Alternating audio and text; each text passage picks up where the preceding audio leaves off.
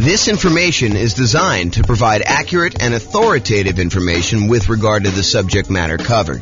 It is offered with the understanding that the presenters are not engaged in rendering legal, accounting, or other professional services.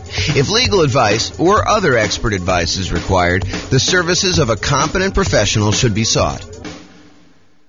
Welcome to the Pearland Real Estate Investing and Real Estate Financial Planning Podcast.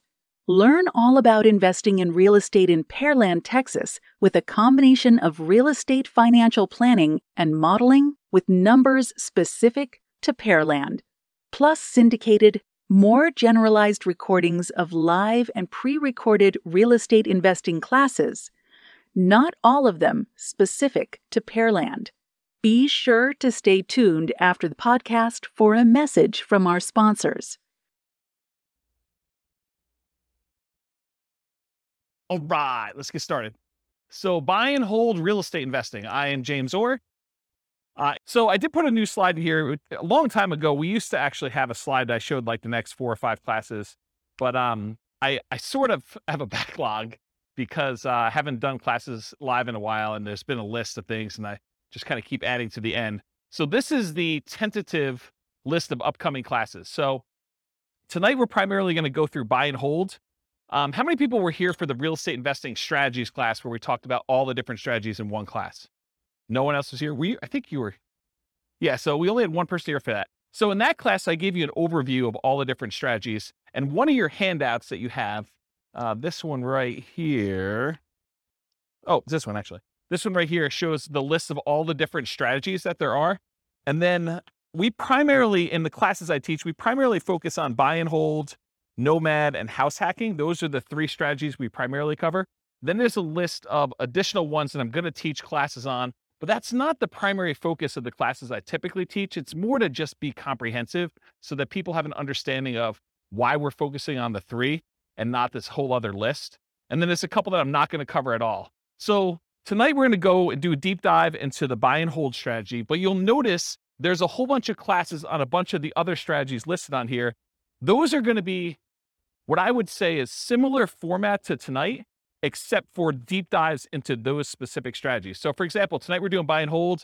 Next week, we're doing the nomad strategy, which if you guys have never heard of the nomad strategy, because I know we have a couple of new people, the nomad strategy is to buy a house as an owner occupant. You move into the property. It's a requirement of the lender. And one of the reasons why you do that is it's a lower down payment and the interest rates are better. So you move into the house, you are required to live there for a year. During that year, you can just live there by yourself, or if you choose to, you can add on house hacking and have tenants living there with you or rent out a room or whatever you want to do. And then after a year, when your obligation to the lender is up, you can then convert that to a rental and you can acquire properties every year doing that. But you only had to put 5% down instead of putting 20 or 25% down. So you can acquire properties with one chunk of down payment, and since the loans are actually better for owner occupant, it's less bad than you would think to go ahead and put 5% down instead of 20% or 25% down. So the nomad strategy, we're going to cover that and all the different variations. I listed some variations on your investing strategies list there. Then on June 1st, we're going to do house hacking. And then after that, June 8th, we're going to do the BRRRR strategy, which is buy, rehab, rent, refinance. And there's an optional 4th R, which is to repeat the process. So you can use this to kind of continue to acquire properties. So we'll talk about the BRRRR strategy. Then we'll talk about quick turn and flipping properties if you're interested in doing that as a business model. Then we'll talk about wholesaling real estate on June 22nd.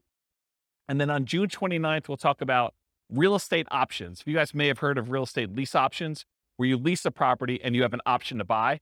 This is the strategy where you just have the option. You do not have a lease on the property at all. You're getting the rights, but not the obligation to buy a property for a fixed price.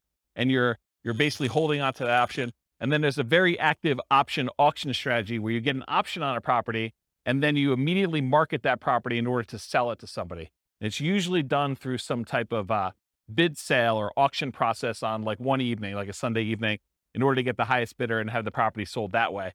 This is really like a variation, if you want to think of it this way.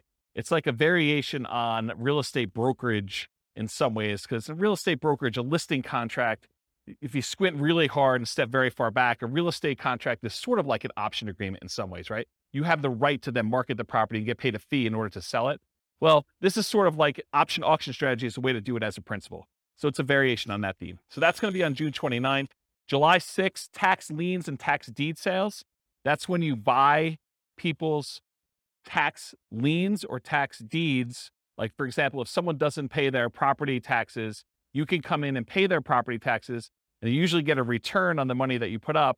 And then there's a really, really small chance that if they don't do it and you wait a long enough period of time, you can actually foreclose on the property for them not having paid their back taxes. We'll talk a little bit about this tonight. We talk about stability in real estate. It's one of the kind of options on there. So that's what we've got there. So tax lien, tax deed, real estate is going to be on July 6th. July 13th, I guess it's July 6th.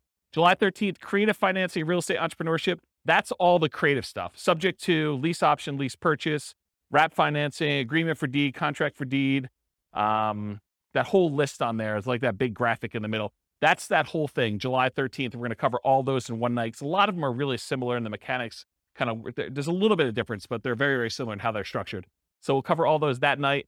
Then July 20th, I'll try to do real estate partnerships using this format. It'll be very different than the format we usually teach partnerships, but you'll like this new one. And then the next class after that, July 27th. Oh, this is sort of like the dividing line when I'm done teaching strategy classes. So this is sort of just getting through all the strategies on that list. And it's going to be very similar to the format tonight for those. And then next one is marketing to find off-market deals. This sort of supplements all these other strategies. If you're planning on doing deals where you're not going to buy them in the MLS, certain strategies are found in the MLS. Certain strategies are found usually through for sale by owners, and you have to market in order to find those. So we'll cover a lot of marketing to find off-market deals. I'll do a 2-hour class on that. And then this is a new class I've never taught before. On August 3rd, so I've got a client right now who went under contract on a new construction property back when interest rates were really, really reasonable. Interest rates are no longer as low as they were. And so they've kind of risen quite a bit. And so he's shocked by how much the monthly payment went up because he was counting on a certain number. And now that the interest rates have almost doubled, it's a much, much higher number. And so it made me think of, this is not the only case where we can have shocks when we're a real estate investor and we're considering buying properties. So I've got a list working through that is like all the different shocks you can experience when you're buying rental properties and then what to do about them. So number one is just being aware in advance that this could happen and what you can do to prevent them up front. But then there's some other things you may be able to do while the shock is happening. So that class is all about real estate investing shocks, things that can come up while you're acquiring properties that you may not have thought of. And then August 10th is 2 new concepts that you may not have heard before, but there have been ones I've been including in the Real Estate Financial Planner software for a while, and ones that someone mentioned a couple weeks ago. Was that you, Steve, that was mentioning those? Yeah. So there's these 2 concepts. One is cash flow resiliency, and the other one is equity resiliency. So cash flow resiliency, the basic idea is how much can your rent on a property drop before you have negative cash flow? So how resilient is the cash flow you have on your rental properties, on your whole portfolio? You can do it on a single property, but it's much more meaningful on the whole portfolio. And then equity resiliency is how resilient are you in your portfolio with equity when you have prices drop? And so there's different ways you can kind of like finance your portfolio or structure your portfolio where your whole portfolio is more resilient, and there's ways you can structure it where it's less resilient. So we'll go over a lot of different examples and talk about that on August 10th. And then on August 17th, overcoming hurdles for real estate investors. So there are several things that will limit your ability to acquire properties. You know, the most common ones I think a lot of people think of is down payments. I don't have enough down payment in order to acquire properties, or I can't qualify for loans for some reason. So I'm going to go over all the different hurdles that real estate investors have. We'll cover all those in that particular class. And then on August 24th, real estate investing Rubicons. So if you're familiar with history, I think it was Julius Caesar who was crossing the Rubicon, a river somewhere in, I don't know, another country. And so the idea, though, is it's sort of like a marker where you've made progress and you, in theory at least, don't ever go back on that. And so there are a couple different things when you think about real estate investing that you need to get to a point where you've grown to a certain situation. So I've called them sort of like Rubicons, where you've gotten to the point where you now have good enough credit so you can qualify for loans. You've gotten to the point where you have enough down payments, or you've gotten to the point where you're good at property management. So I'm going to give you a list of the different Rubicons that there are. I'm trying to hire a graphic artist to do like a a big 11 by 17 sort of treasure chest looking map that has all the different Rubicons that you would list out. And then you can go ahead and mark off when you've crossed those to kind of visualize where you are in the process of achieving your goal for real estate investing. So that is the list of upcoming classes. Is that interesting to anybody? Okay, those look good. All right, good. Is there anything I'm missing on there that you guys are like, hey, how come you're not teaching a class on blank? Anyone? All right, good. Guess I got them all.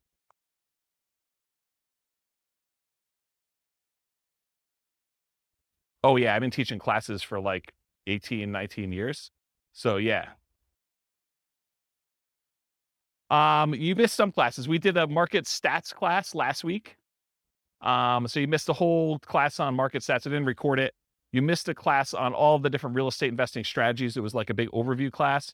Then before that, I did a class on, I think I did the deal analysis spreadsheet class where I walked you through what all the fields were and how those fields worked out. Did I do any other live ones? That was it, right? I think those are the live ones that I've done since I came back. And then I think earlier this year, I did one on real estate, financial independence, retire early budget spreadsheet, where you can actually calculate out your minimum target monthly income for retirement and your ideal target monthly income for retirement. So I have classes on that. And then I released a brand new spreadsheet for deal analysis, which you'll see part of it on there too. So, but yeah, there's a whole bunch of classes. I think we have close to 200 class recordings posted on the website. So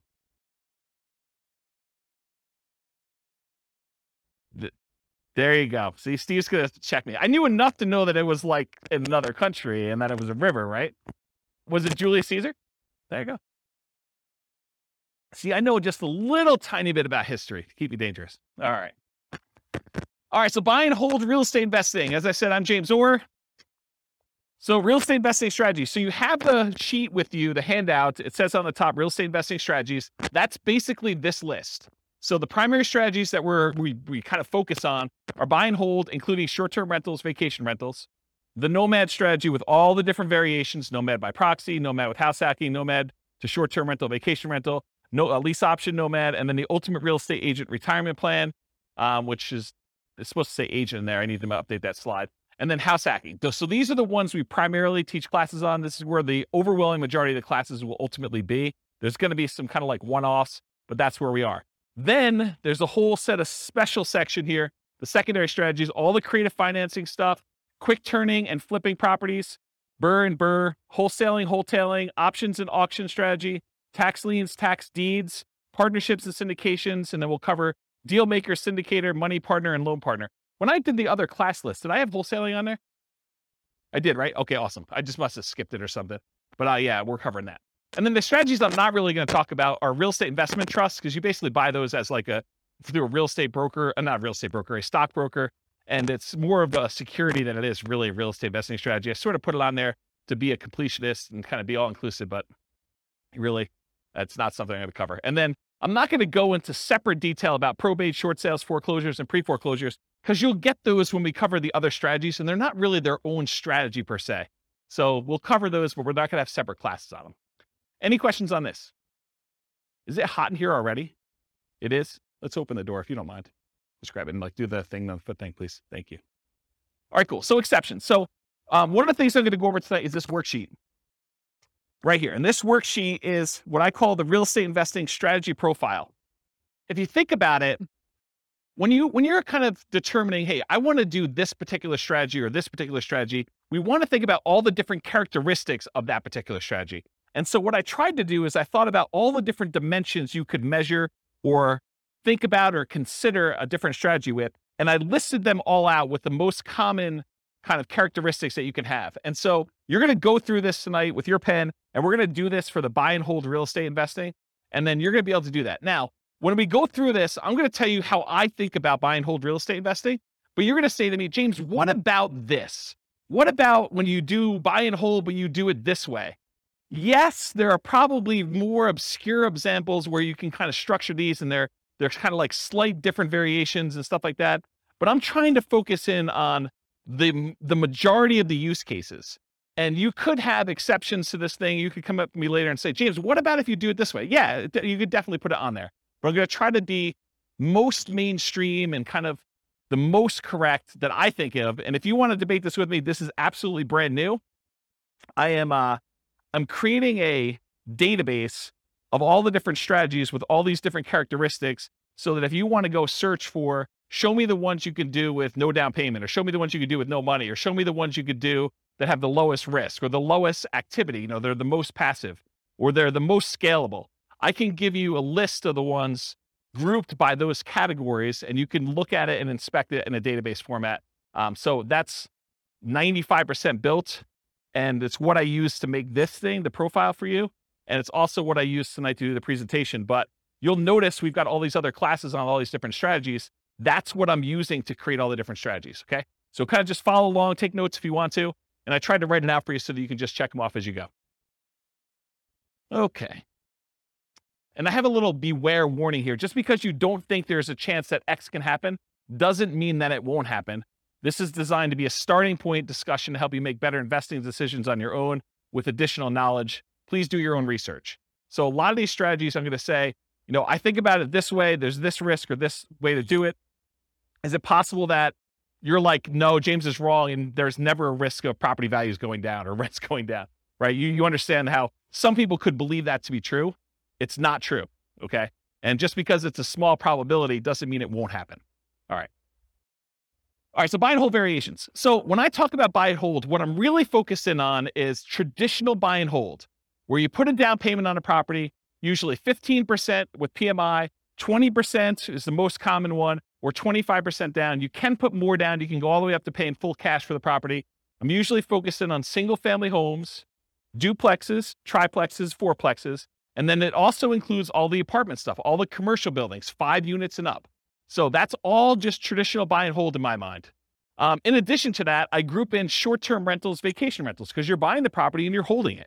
It's just you happen to be, instead of renting it to a long-term tenant, you happen to be renting it by the night or by the week or by the weekend. And so I include that as a short-term rental or vacation rental in this model.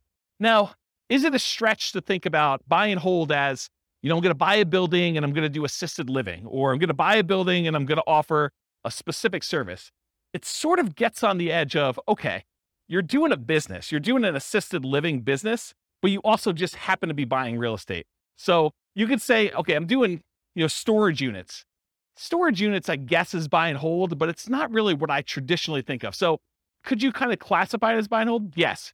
Is it really a separate business of like having storage units and running a storage unit business, or having assisted living and doing that, or buying an office building for your practice, or, land in order to run your business off of? Yeah, I mean, you could do all those too, but I'm really thinking of it more in the traditional sense of single family homes through fourplex, and then multifamily properties, apartments, and greater. Does that make sense, everybody? Okay, cool. And this is intended to be, interactive. So feel free to interrupt. Please do use the microphone so your question gets on the mic, though. Just raise your hand. I'll bring you the mic, or someone else will bring you the mic. Any questions on this one? Cool. All right. So one of the ways I kind of classify different strategies is this a real estate investing strategy, or is this a real estate entrepreneurship strategy? And the way I kind of classify those is, with a real estate investing strategy, you're primarily taking money, deploying it, putting it into an investment, investing in something with the expectation of getting a return on your money. That's real estate investing to me. There's another way to look at this where you're out there doing work, you're doing labor. Maybe you have some money in the deal, but you're primarily working a job in order to create money, to create value in some way. That's more like house flipping, where, yeah, you have a little bit of money invested in the deal, but you're really not looking to get a return on that money. You're really looking, I'm going to go put labor in and do that. So is buy and hold real estate investing more real estate investing, where you're putting in money and you're expecting to get a return? Or is it more like entrepreneurship, where you're actually going out there and doing work and trying to make money from the work? What do you think? The first option, real estate investing, right? So with real estate entrepreneurship, real estate investing, are you primarily investing money with the hope of getting a return on that money, or time, in many cases some money, to get a return on your time? For buy and hold, most folks are typically investing money with the hope of getting a return on that money. Short-term rentals sort of takes one step more toward entrepreneurship, because in most cases, with short-term rentals, you're doing more labor than you are with putting a tenant in a property and leaving them for a year or more. Does that make sense, everybody? But it's still primarily real estate investing. You're deploying money and you're expecting to get a return on that money. Okay. So that's on your list. So you can start on your list. Just kind of check it off. All right, so money required. So typically when we do buy and hold real estate investing, we're going to go in and we're going to get traditional financing from a bank. You're going to go select a property. You're going to want to acquire that property. And so you're going to go to a lender and you're going to get, in most cases, traditional financing, conventional financing. There are 15% down, 20% down, 25% down, and more type loans for these properties. You can buy them with cash, or you can put a down payment and actually get financing on them. So on this other sheet here, where we do loan type mortgage insurance comparisons, there's a whole bunch of different loans. And I tried to highlight the ones we were primarily talking about today, where the interest rates are. So you can see a little grayed out area on there. And that basically shows you the different financing options and what the rates were as of yesterday. Now, this is not like a rate quote for you. So please don't tell me you're going to go to your lender and say, James told me I could get 6.5% on this loan, so I want 6.5%. It is not a guaranteed rate. I'm not offering you financing. This is sort of like a snapshot in time. I called up the lender that I like to personally use, and I asked him what the rates were yesterday, and we walked through this worksheet. Just out of curiosity too, would you guys prefer that I make this a editable Excel worksheet version for you so that you could actually use it to kind of do your own comparisons? Would that be helpful to anybody? Or do you just like it when I give it to you in class? Anyone want me to create one that you could fill in? No one. Well, glad I didn't do that work then. That's awesome. Okay. So on that worksheet though, it shows you the different types of down payments you need and what the interest rates were on those particular loans, and in some cases what the points were in order to get those particular rates. So typically when we're doing buy and hold, 15 to 25% down, you also need reserves. It would, and I know I'm sensitive every time I do this, but you would be stupid to invest in real estate without reserves.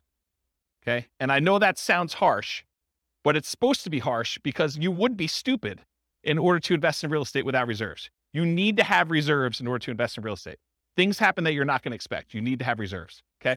So even if you find a no down payment deal, is that nothing, no money required deal? No.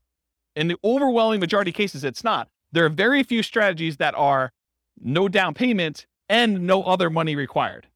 Even if you find a nothing down deal, even if you got a VA loan or USDA loan, or you manage to find a property that you could buy subject to where the seller's like, hey, just take over the debt of my property.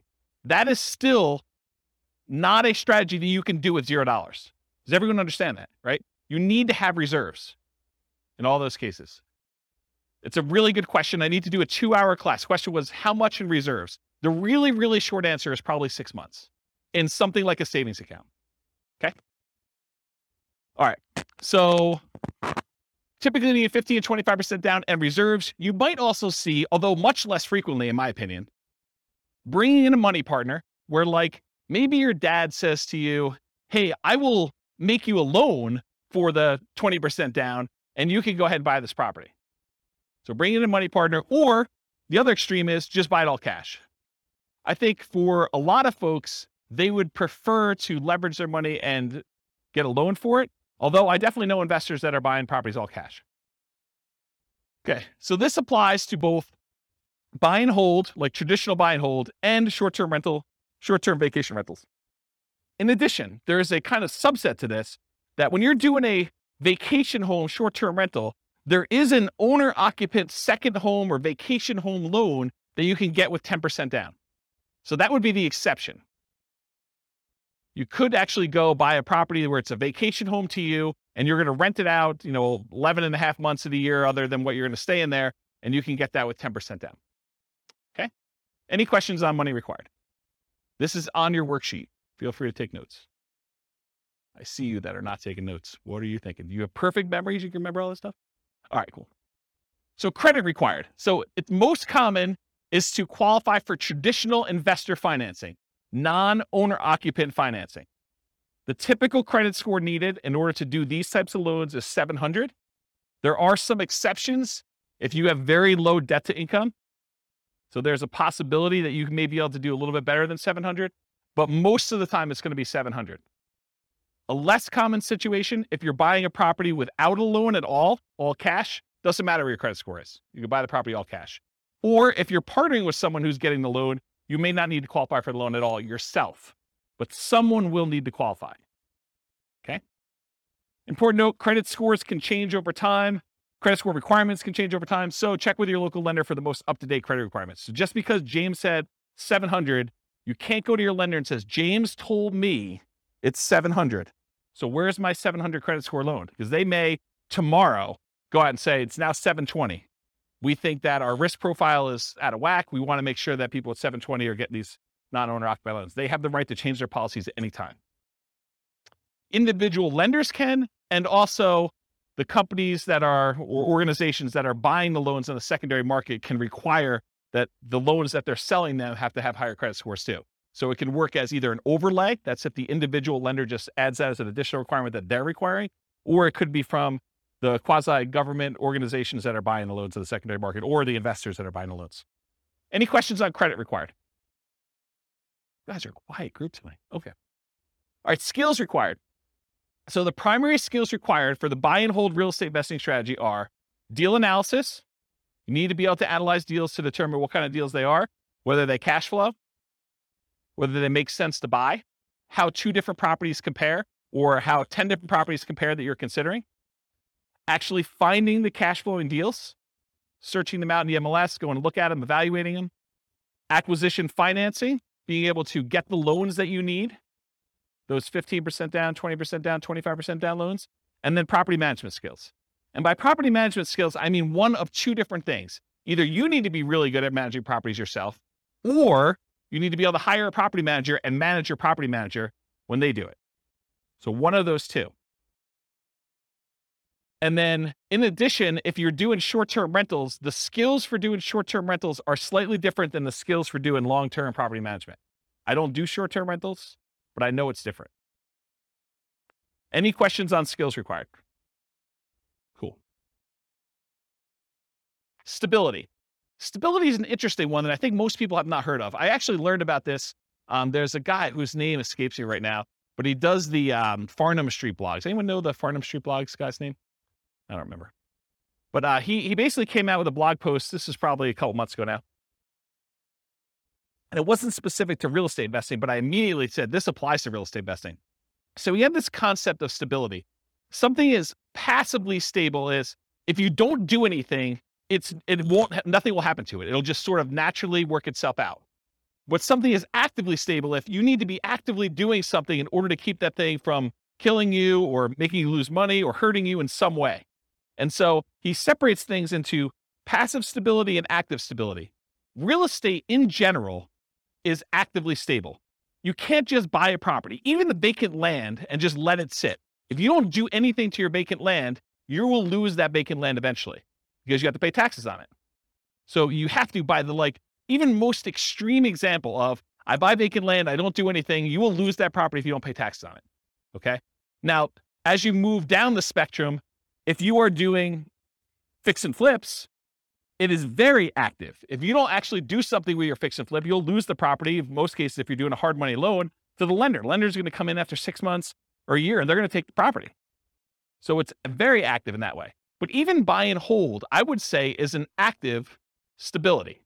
If you don't do something with your property, if you don't put tenants in there or manage your property manager, pay your taxes, pay your mortgage on it, pay your insurance, do all these things that you need to do, you will lose the property. And so I kind of started measuring real estate strategies on this spectrum of how active they are or how passive they are on the stability scale. And so buy and hold is actively stable. Short-term vacation rentals is a little bit more actively stable, in my opinion. In general, real estate investing is actively stable. However, some strategies and choices are more active than others. I'll give you another couple examples. Amortizing mortgages versus balloons and interest-only loans. If you get an amortizing loan, a loan that if you make all the payments for whatever time period, 15 years or 30 years, it will pay itself off. That is less active than if you get an interest-only loan that has a balloon, or you have, well,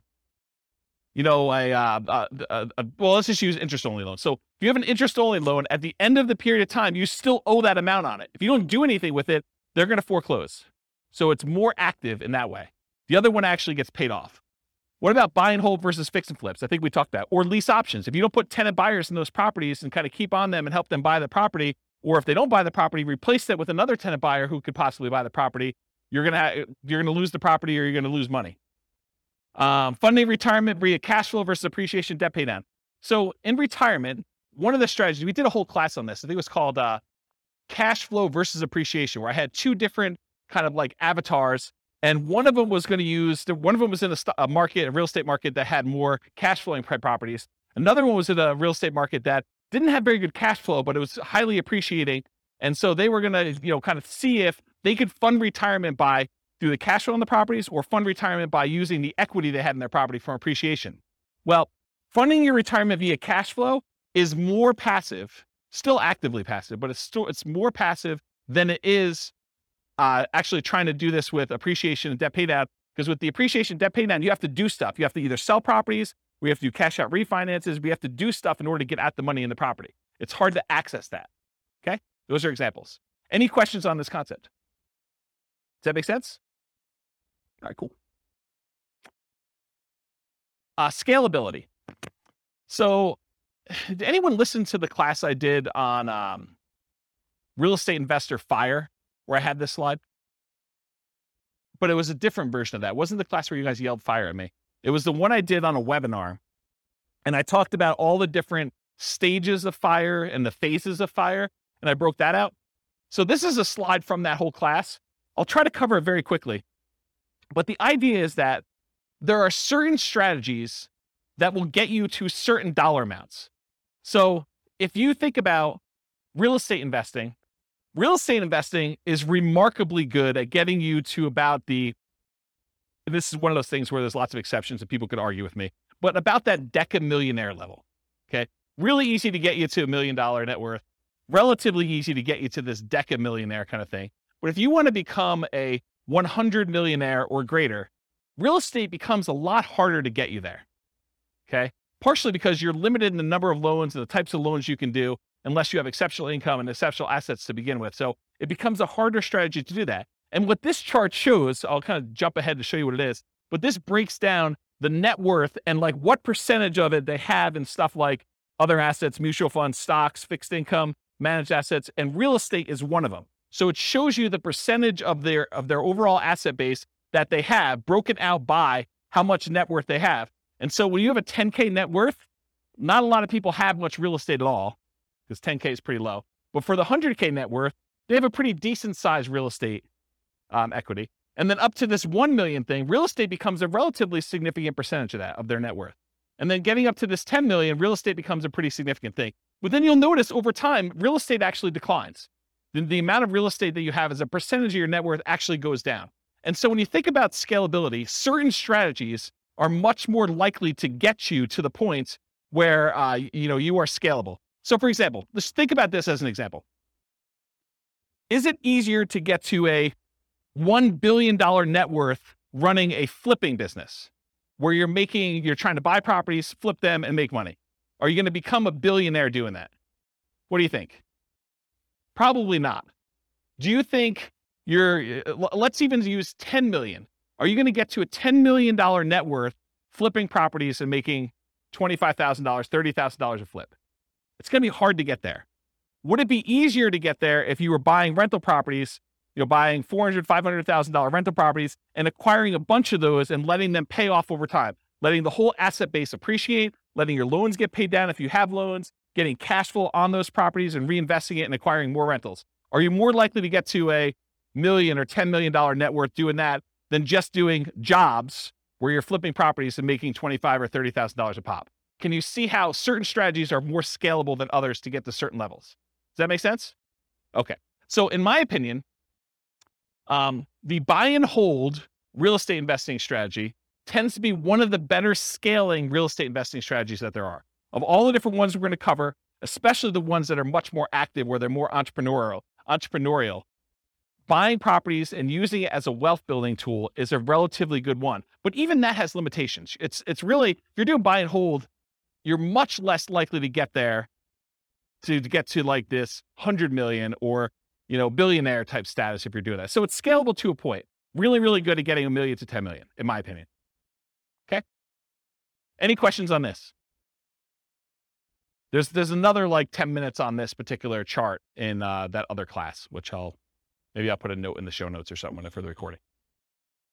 Okay, risk exposure. So another way we want to measure real estate investing strategies is think about how risky they are. And one of the things I like to think about when I think about risk are, what are the risks of doing this particular strategy? So for buy and hold real estate investing, I consider this sort of like a medium risk real estate investing strategy compared to some other ones. There's ones that are much lower risk. There are ones that are much higher. So what risk do you have when you do buy and hold real estate investing? Well, when you buy a property and you're holding it for the long term, you have a risk that prices will decline during your ownership, right? Property values can go down. Property values can go down while you're acquiring properties. So the first ones you buy may have negative equity, or if you've got them free and clear, you may have lost money on them. Okay. You could also have rents decline during ownership. So you thought you were getting X% return, cash on cash or cap rate, however you're doing your calculation. And now you find that rents have dropped and you're not quite getting that anymore. So that's a risk you can have. Your credit is at risk. If you actually go buy properties using financing and something goes wrong with the property where you have to jettison, or something goes wrong with you and you can no longer, continue to make payments on the property and you lose the properties to foreclosure or short sale or something like that, your credit is at risk for doing this strategy. That is not true with every other strategy. So it's a buy and hold strategy risk. You also have all the typical tenant property management risks. Slip and fall, tenant sues you for, discriminating against them because you're not following fair housing laws. All those things that you have for doing property management, that is a risk you have for doing this strategy. So I think it's in the moderate kind of medium range for risk. It's not super, super risky. It's not also the lowest risk. You could argue that there's slightly more risk with short-term rentals, vacation rentals, but this is probably offset by an increase in income. So you're making a trade. So I think short-term rentals probably have a slightly higher risk. But I also would say that short-term rentals have an additional risk, the risk of an additional risk of changing policies. Like we're seeing HOAs and some cities kind of change their policies about allowing short-term rentals. So you don't have that risk as much with long-term, year-long lease type tenants. Any questions on risk? Are you seeing the format we're using for these other ones and how this will be helpful to understand if you're considering other strategies, how they all measure up? You seeing that? Is that gonna be helpful? All right. Okay, profit speed. So how quickly do you make money and what size of money do you make at what interval? So you can make $1, but is that like a decent amount chunk? So we want to think about also how quickly it happens and then the magnitude or the size of your profit. So I'm calling this profit speed. And if you've seen this before, this is my return quadrants. This talks about the 4 different areas you see that you get returns on by owning rental property.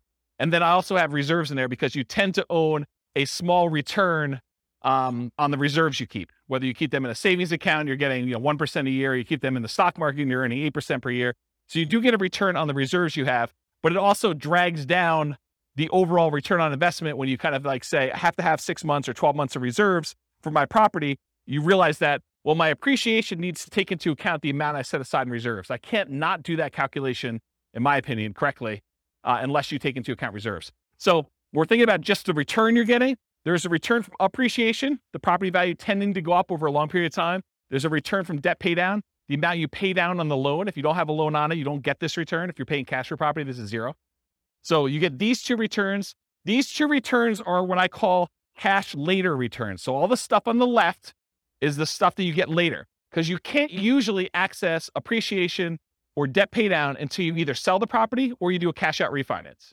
So these ones on the left-hand side are the returns you get later, cash later. The ones on the right are cash now returns.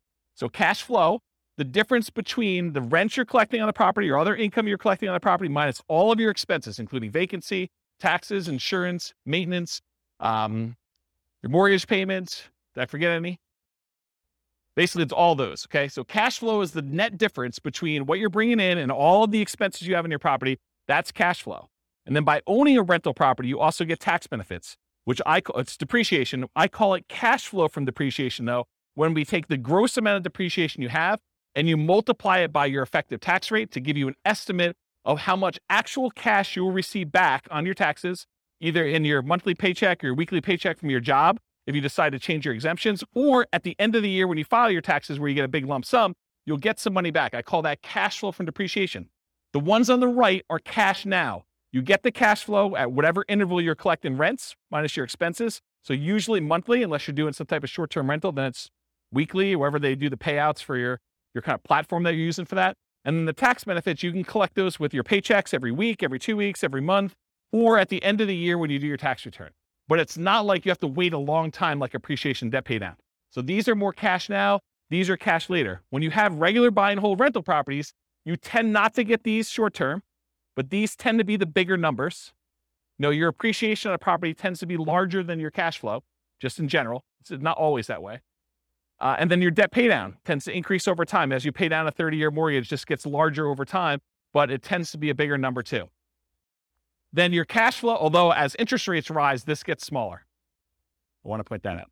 So cash flow and tax benefits, these tend to be relatively smaller numbers, unless you're doing a free and clear, and then your cash flow number should be much larger. But you're doing these tend to be smaller numbers, but they tend to be more quicker. So as far as like profit speed, with buy and hold real estate investing, you typically can start seeing cash flow within 30 days. You buy the property, you acquire it, you put the tenant in there. It's relatively quick. Rents and security deposits are typically paid in advance. So a lot of times someone pays rents at the first of the month for the month that's coming up. They're not paying it in arrears. They're paying it in advance. So you're going to get that up front. And usually you require a security deposit before they move in. So you'll see some money up front. Short-term rentals and using property manager can slightly delay the time to producing cash flow. If you've got a property manager in there, it takes them a while for them to receive the money, do all the accounting, and then pay you out on the 15th or the 30th or whenever they decide to pay you out. So there's an additional delay when you do that. Then whatever platform you use for your short-term rental, I'm sure there's some type of delay in there too. It's not like they're doing the deposit and giving you the money same day. Okay. I don't do short-term rentals, but that's my understanding. Anyone do short-term rentals here? Okay. Usually a percentage return of amount invested, cash on cash, return on investment, or cap rate. So when you're thinking about like the order of magnitude, a lot of people throw around numbers like, I'm getting a 5% cash on cash or 10% cash on cash, or in some extreme cases, maybe they're doing a 100% cash on cash return on investment. That's the number that you are getting on the investment size, the amount of cash you put in the deal. Or cap rate is the return you're getting if you did not have a mortgage on the property, but after all of your other expenses. That's what cap rate is. Okay. I talked about cash flow from depreciation.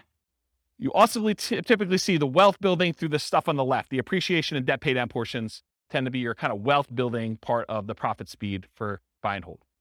Any questions on this one? Awesome. Finding deals. So how do you find buy and hold deals? I kind of break it up into two categories. One of the most common, most likely ways you're going to find deals, and then the kind of like more unusual, but still common enough that I think I should mention them sort of things. And that's these. How do you find deals? I used an example when I taught the real estate investing strategies class where I talked about all the strategies, this idea of looking for an alligator.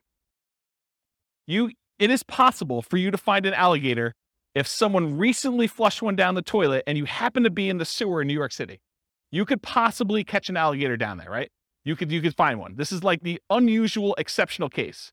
But if you're looking for an alligator, and the alligator is representative of the type of deal you're looking for, if you really want to find an alligator, you're probably more likely to find one if you go to Florida. And probably more specifically, if you're looking for alligators, you might want to look in the Everglades. Okay, so if you think about deals and where you're going to find them, think about this alligator story. So where are you most likely? What's the Everglades version of buy and hold? Multiple listing service. That's the overwhelming majority of properties. It has the largest number of properties available. You're typically going to find them in there. And this could be, if you're doing commercial properties, it could be something like LoopNet or something like that. Or it could be just your local MLS if you're buying single family homes, duplexes, triplexes, fourplexes, and that's what's normal in your marketplace. Okay, so MLS is one. And the next one is this group of for sale by owners. And I break for sale by owners down into two different groups. For sale by owner is a seller who's selling the property without the help of a real estate agent. They're selling it for sale by owner. And there are two different kind of main categories.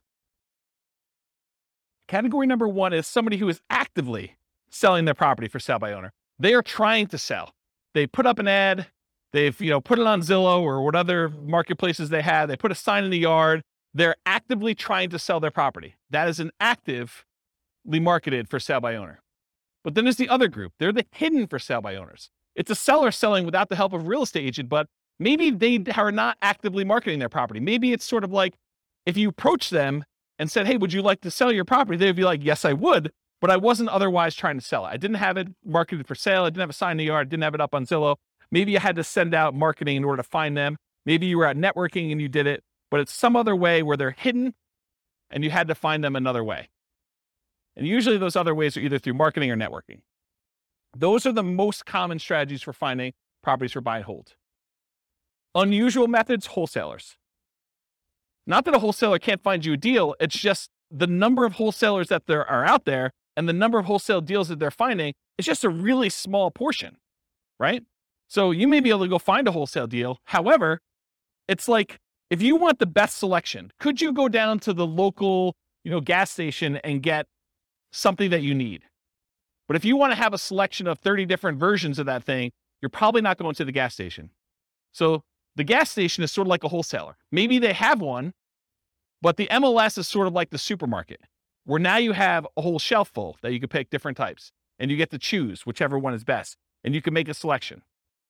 Okay? So unusual methods, wholesalers. Any questions on finding? Did you use microphone? Here. Are you talking about Redfin, Zillow? Do they come under MLS? So Redfin or Zillow could actually include both of these. So it could be that the real estate agents' properties are listed from the MLS on Redfin or Zillow, but also the for sale by owners can also list their properties as a for sale by owner on Redfin or Zillow. So it could be both. So that's sort of like an aggregator for where you're doing it. But ultimately, the source is either the MLS, all the agent stuff, or for sale by owner, actively marketed in that case. Right? Okay, cool. Any other questions? Yeah, hey, John.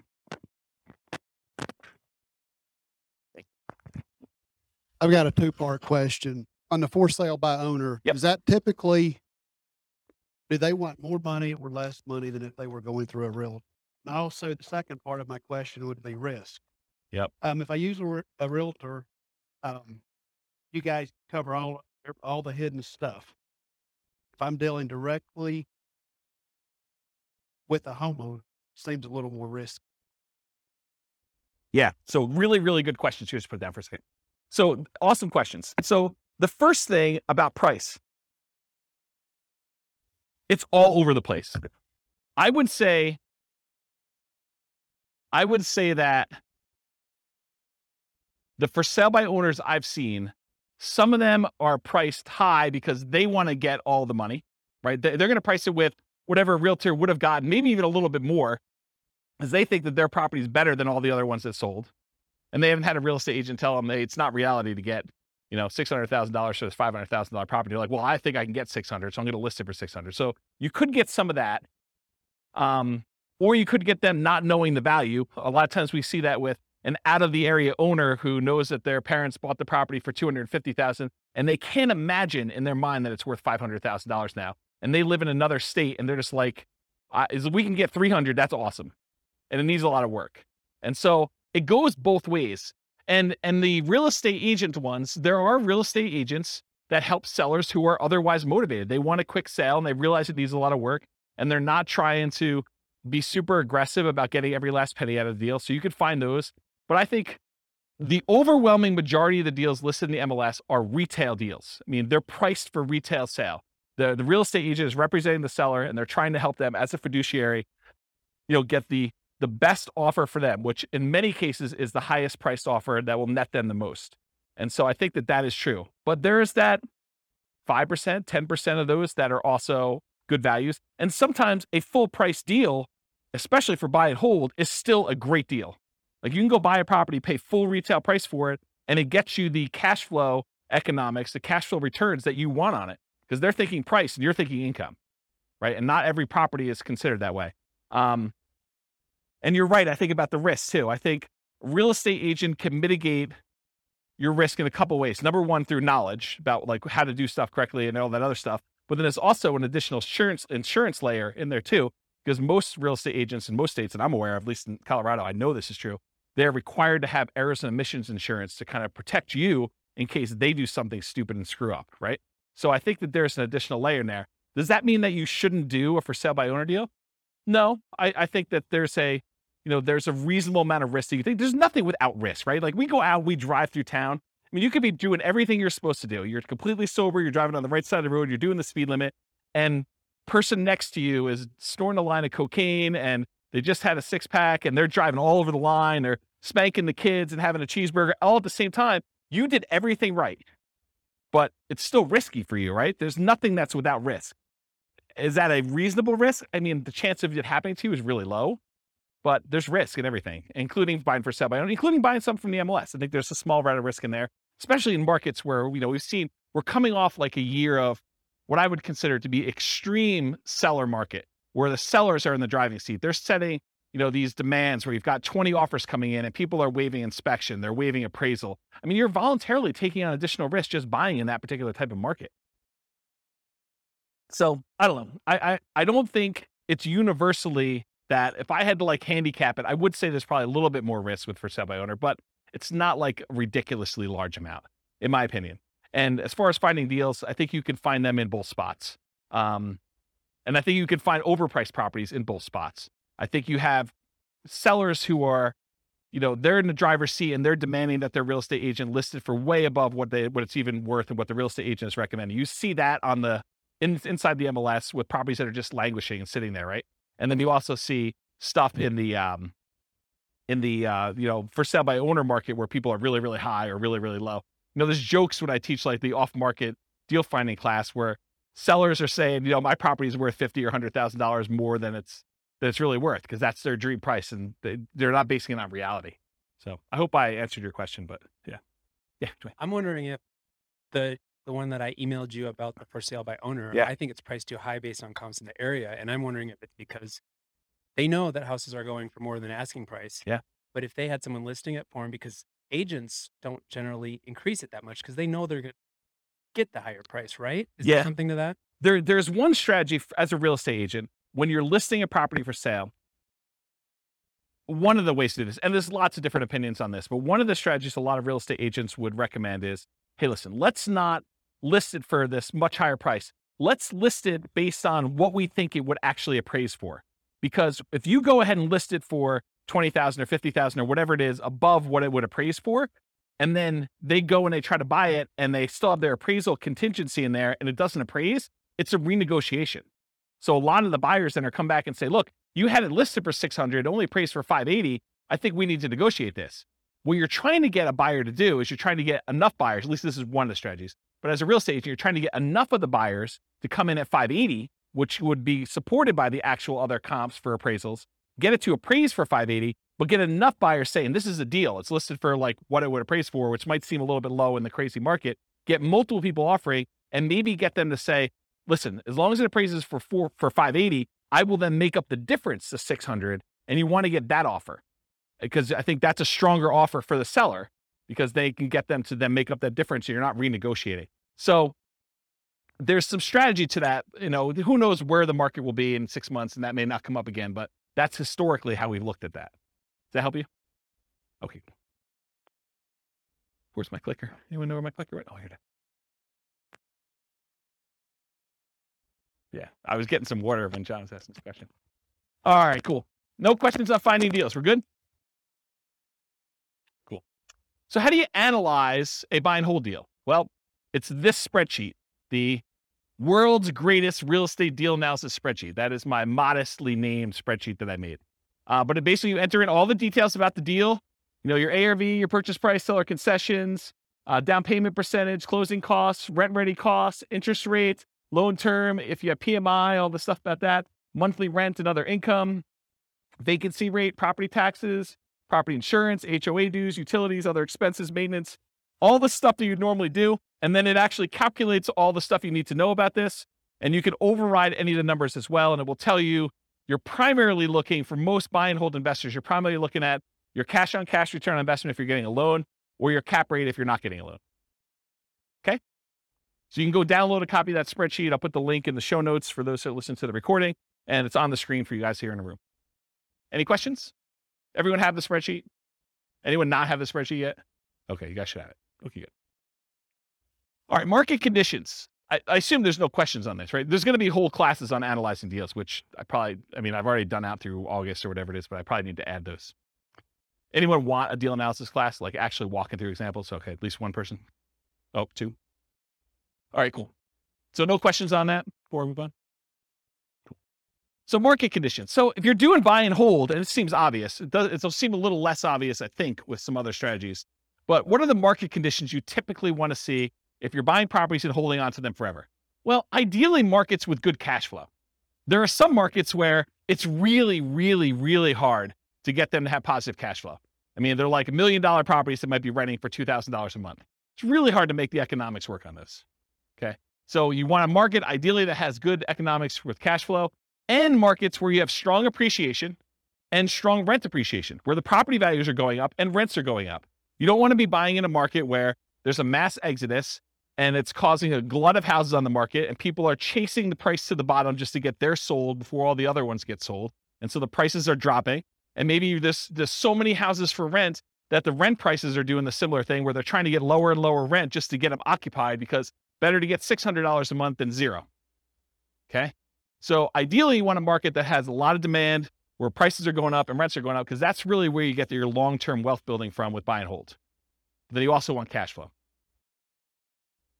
Market challenges, markets with significant negative cash flow with reasonable down payments. In most cases, I can make almost any property cash flow if you buy it cash, right? If you don't have any financing on it, all you got to do is overcome taxes and insurance and maintenance on the property. And so that's a pretty low bar for most properties. However, then you start saying, okay, yeah, I could buy anything with cash, but really what I want to do is I want to look at the top 5% or 10% of the market, and I want to select quality where I get a good return on my money. And so then you start selecting based on the best cash flow you can get, not just will it cash flow.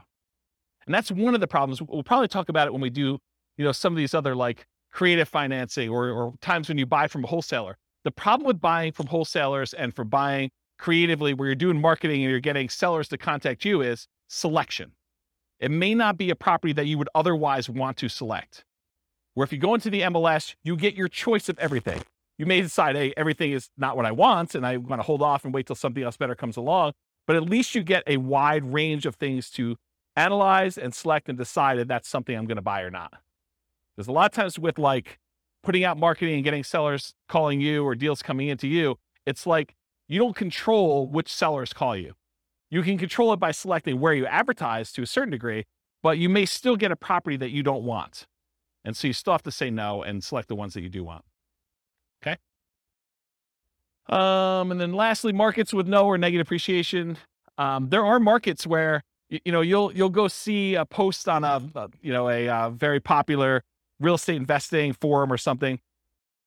And you'll be like, hey, look, this deal is, this, you go look at a post from 10 years ago and they're talking about, $100,000 property in a certain city. And then you fast forward, you find another post from, 10 years later, and it's like the same $100,000 properties are selling in that same city. So you've had essentially zero appreciation over that decade. So you got to watch out for that. You want to be investing in markets that have appreciation for long-term wealth building. You can just cash flow them, but I think that you want the benefit. If you're going to go after a market, if you have any market to choose from, why not choose one that both has cash flow and you're going to get some wealth building through appreciation and debt pay down, and rent appreciation. Okay. So no questions on this? Everyone got it? Cool. Accessibility or availability. So in many markets, there are plentiful deals you could select from the MLS. So then it becomes a matter of saying, okay, there's 100 that would work. Now let me find the top 10 of those 100 or the top 5 of those 100 to really dig down and decide what I'm going to do. In other markets, it might be challenging to find any positive cash flowing properties except with significant down payments. I think we've been seeing, in our local market here, we've been seeing a move toward this. There was a time in our marketplace where you could find a good quality product, good quality property that with 20% down would have positive cash flow. It's much, much harder to do that now because prices have gone up a lot in the last 5 years. Interest rates in the last 6 months have gone crazy, like doubled, 3% to 6%. Rents have gone up, but not quite as much as property prices and interest rates. So it's getting harder and harder to find a property that would positive cash flow with just 20% down in our marketplace. Okay. And I think you'll find that in other markets too, especially with the same characteristics. I mean, we've seen massive price appreciation, not just in Northern Colorado, but overall in the nation. And interest rates are up all over the place. Yeah, Dwayne. How far behind do taxes usually follow that when they do assessments? Is that something that... That's a great question, because you're right. I mean, if property values have gone up and they're doing the reassessment every 2 years, which I think is very, very common, at least around here, that's the norm, right? Every 2 years, we see a reassessment. So they're going to use the new property value, and they've got their kind of like tax, whatever they call it, mills, or how they calculate taxes. They're going to use those times whatever their new assessed value is, and your property taxes are going to go up. So it's just sort of like 2-year stair step going up with that. Yeah. So it's definitely going to impact that, which is another reason why you probably shouldn't use just the last year's property taxes as your estimate, unless you're prepared for that shock. That's another shock for that class, right? Buying a property using the old tax assessment only to find out that 6 months from now, there's going to be a new tax assessment. It's going to change. Same thing we see with new construction properties, right? I mean, you've seen this where, sometimes we get really lucky where you buy a property and you're still paying taxes on vacant land. And it takes 3 months, 6 months, a year, whatever it takes for the county to come around and say, okay, now we're reassessing your property. It's no longer vacant land. It's got this $500,000 property on there. And now property taxes aren't $47 for the year. They're $4,700 for the year. Okay. So that's a big difference. Interest rates may be a significant factors, whether properties will cash flow or not. And the other thing about accessibility, availability, is verify that you can use your property as a short-term or vacation rental before buying it. You don't want to assume that you can. You want to check with the city. You want to check with the county. You want to check with the HOA at a minimum. And there may be additional municipalities that are limiting you. Those are the 3 that come to mind. Any questions on that? Cool. Using retirement accounts. There's some real estate investing strategies that you can use your retirement accounts to invest with. Buy and hold real estate investing is one of them. You can use your retirement account, your self-directed retirement account, to buy real estate with for buy and hold. A lot of times it requires special financing. So most of the time it's going to be a portfolio loan, and the portfolio lender is going to require a much larger down payment, usually about 35%. There are some ways to structure where you're getting the loan and someone else is partnering with you. Go see the partnerships class where we talk about that. But you could structure an LLC with some portfolio lenders who obviously don't see this as a kind of like good way to do it. But you can come in and be the loan partner on a deal for an LLC and only put 20% down in order to get some of those products. But if you're buying it just with your self-directed IRA, self-directed 401k, in most of those cases, because it can't be a recourse loan, they're going to require 35% down. The interest rate is going to be a little bit higher. And they're usually ARMs. Sometimes they'll do a 15-year fixed rate mortgage, but that's also going to hurt your cash flow because it's the 15-year amortization schedule makes your cash flow, it makes your monthly payment higher, which means your cash flow is going to be worse. So just realize that might not be ideal. And then the other thing to think about too is if you're trying to do financial independence, retire early, below when you can technically start taking money out of your retirement accounts, realize that if you're doing investing inside these accounts, it's not like you can access that money. You can't like collect the cash flow from the property that you have owned by your self-directed IRA or self-directed 401k. You have to leave that money in there until you can legally withdraw it, unless you want to pay the taxes and the penalties to get it out. Okay. So realize that if you're looking to do this for retiring at 45 or whatever you're trying to do, that's potentially problematic. And you'll need to come up with a bridge solution of some sort to do that. And there is a class, I really need to add this to the schedule. I talked about this in that same Fire for Real Estate Investors class. I talked about this idea of, I used to call it coasting into retirement, but I don't want to confuse it with Coast Fire, which is something completely different. So I think I renamed it chillaxing into retirement. It's this concept of, you have enough money to bridge, you technically qualifying as financially independent, and you're sort of living off of your savings, not at a safe withdrawal rate, kind of living off your savings, but like depleting your savings to get to the point where you then qualify for FIRE, where your financial independence number may take you a year or 2 or 3 for either a property to pay off or cash flow to increase or something else to happen. And you're sort of like rapidly depleting another resource that you have to sort of bridge you to that point. And there's probably a full day class I need to do on that. So I don't think I could do it justice in 2 hours. So is anyone interested in that class? Should I do that? Just one person? Two? Okay. Maybe I'll do something like that. Okay. So I talked about all those. Any other questions on can you use your retirement account?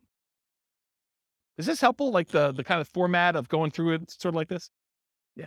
Okay, good. I'm glad. All right, quantitative analysis. So when I originally did the real estate investing strategies class, I gave you like a warning up front that I could have easily decided, I did qualitative then. I kind of like looked at the characteristics and how they work and what their strategies were. But I could have just as easily done all math and showed you, okay, look, if you do buy and hold, this is what the numbers look like for you doing it. If you do creative financing, this is what the numbers look like for you doing it. And one of the reasons I wanted to do this series, I wanted to do a deep dive with all the different ways to measure and look at it, but I also wanted to do a quantitative analysis.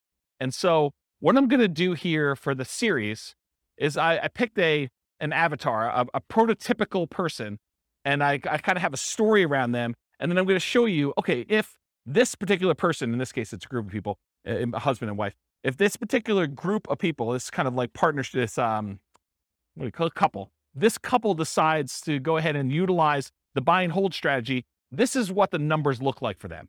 And I'm not going to go into crazy detail where I, drill into this is what cash flow looks like, this is what their net worth looks like. I only use the metric of their ability to achieve the minimum target monthly income for retirement. So when do they actually become financially independent? And so I use that as a metric, as one measuring stick.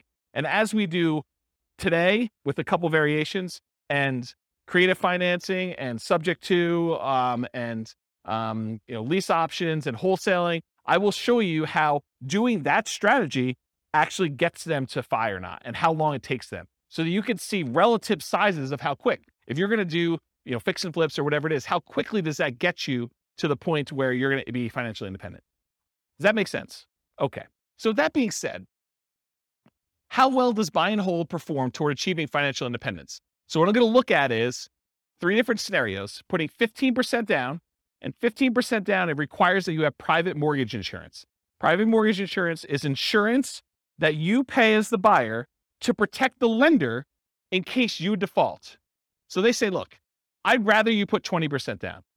However, if you really twist my arm, I will let you put 15% down, but it's more risky for me. So what I'm going to require is if I let you put 15% down, you need to pay this third party that if you then default, then they will make me whole for the difference. Okay. So you're paying as the buyer, a third party insurance company, a private mortgage insurance company, to protect the lender for them being silly enough to let you do a loan for 15% down. Does that make sense? The way I worded it that way? Okay. So when you do 15% down, you're going to have PMI. And if you look on your worksheet, sorry, man, you got volunteered. I should have just taken a sheet, huh? So on your worksheet here, you'll see this 15% down column. And I show you the interest rate, it's highlighted, but then a few columns down from that, it also tells you your monthly PMI or monthly MI for mortgage insurance. And so it shows you that the monthly MI is $150 a month for the 15% down one, and it's 0 for the 20% down and 25% down. You don't have mortgage insurance when you put 20% down or more. Okay? So 15% down with PMI, 20% down, 25% down. We're going to look at those scenarios of how quickly you can achieve financial independence using those. And I'm also going to do one with short-term rentals. Now, for short-term rentals, I assume that you can get significantly higher income by doing a short-term rental. Otherwise, why bother, right? It's more work. But if you could get significantly more income, but there probably are some more expenses, right? There's like all those extra fees for the platform and marketing and maybe keeping the disposable goods like soaps and all that other stuff. So there are more expenses and the cleaning person and all that other stuff. So there are more expenses of running short-term rental, but there's also more income. But net, it's more, right? Like I think you wouldn't do it if the net was less. And so I've arbitrarily picked a number. And you may say to me, James, your number seems crazy low, too conservative, or your number seems crazy high, too aggressive. And I want to be able to change the numbers. You'll be able to change the numbers. I'll put a link in the show notes. I'll let you guys know what the link is, and you'll be able to go and see. And I'm going to do it for every city. So there's will be 300 cities. You'll be able to see numbers for your city. And then if the numbers I use for your city are slightly different, you'll be able to change those too. But I will start with reasonable assumptions for all cities. Then you'll be able to go in and say, look, it's not 25% more than what we're getting with regular rent for doing short-term rentals, it's actually 50% more, 100% more net after all expenses. And so you can go change those assumptions and then see how it impacts whether or not they achieve financial independence. For tonight, I have the assumptions up here in a second. I did use 25% more. And I also increased maintenance on it as well. So you'll see how that plays out. I also mentioned here, in many cases, there's usually more work involved for short-term rentals. So part of the increased income you get is your labor. You should think about that in terms of dollars per hour. So the differential you're getting above and beyond the work you would need to do as a regular long-term tenant in the property, you need to think about that as, okay, I also need to figure out that I'm also putting in an extra X number of hours, 5 hours a month or whatever it is. And so I need to take that money out and calculate what that means to me. You may be willing to do that though, because you're saying, look, if I can get this extra cash flow, I don't mind doing the 5 hours. That's worthwhile for me. Okay. So it's up to you to decide that. So any questions on this before I start going into some numbers? I'm moving toward numbers. I'm going to show you my assumptions here. Any questions? Okay. All right. So financial independence. So earlier this year, I did a class. I think it was called, I don't know, Financial Independence Retire Early Budget. And in that thing, I did a walkthrough where I walked you through how to do your own budget to determine what your minimum target monthly income in retirement is. That's like lean fire, for those of you that are kind of familiar with that concept, or your ideal target monthly income in retirement. That's sort of like your fat fire or full fire number, okay? So I walked you through, you kind of walked through all your different expenses, your mortgage, taxes, insurance, HOA, and your own personal property, vehicle payments, all that stuff that you have there. And then I calculate your amount that you need in order to be able to achieve financial independence based on your expenses for kind of two different groups. So I'll put a link to be able to download the spreadsheet, maybe watch the video on there. So you'll want to know your number, but I used for them, I think $5,000, which I'll show you the assumptions for in a second here. But in order to achieve financial independence, it really consists of three parts. So how do you know if someone has enough assets coming in to support them in retirement? There are really three inputs for this. Input number one is passive income coming from things like Social Security, pensions, or annuities. Those are the three most common, but it's all the passive income you've got coming in from that. The second one is any cash flow you have from your rental properties, net of all expenses. So this is not just rent minus mortgage payment. It's rent minus taxes, minus insurance, minus maintenance, minus vacancy, minus mortgage payment. All of the expenses on your property have to be subtracted out. And then that number is the cash flow you can use to determine whether or not you qualify as financially independent. And then the third one is any money invested, not the equity in your property, that's already being included somewhere, but any money you have invested in stocks or bonds or mutual funds or things of that nature, times whatever you believe to be a safe withdrawal rate. Safe withdrawal rate is the amount of money, in theory, that you can safely remove from your investments each year and, in theory, not run out of money. Okay? Usually it's around 4%. Some people more conservatively will use something like 3% or 3.25. The guy who came up with the rule before we saw this massive uptick in inflation had came out publicly and said it's actually over 5% now, which I always scratch my head and say, that seems really aggressive. But I mean, what do I know? But if you look back at historical data, there was the 4% safe withdrawal rate study by the three professors from Trinity University. They did a bunch of back testing on historical data with the stock market and bonds, and they came and said that with a very high probability of success, very low probability of failure, that taking 4% of the amount of assets you have invested in stocks and bonds at different ratios, they did a whole table, so you can go look at the report if you want to. I think it's called the Trinity study. But they said that 4% is a relatively reasonable number to use based on historical data. Okay, so the three things, it's passive income from Social Security, pensions, and annuities. That's number one. Any net cash flow from rentals. And number three, your yearly safe withdrawal rate multiplied by the amount you have invested in stocks, bonds, mutual funds, things like that.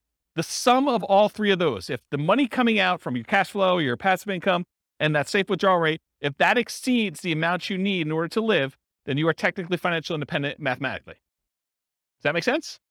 So in order to see if somebody qualifies for this, we're going to use any Social Security they have. So if they go late enough where they're old enough then to have Social Security, that will count for us.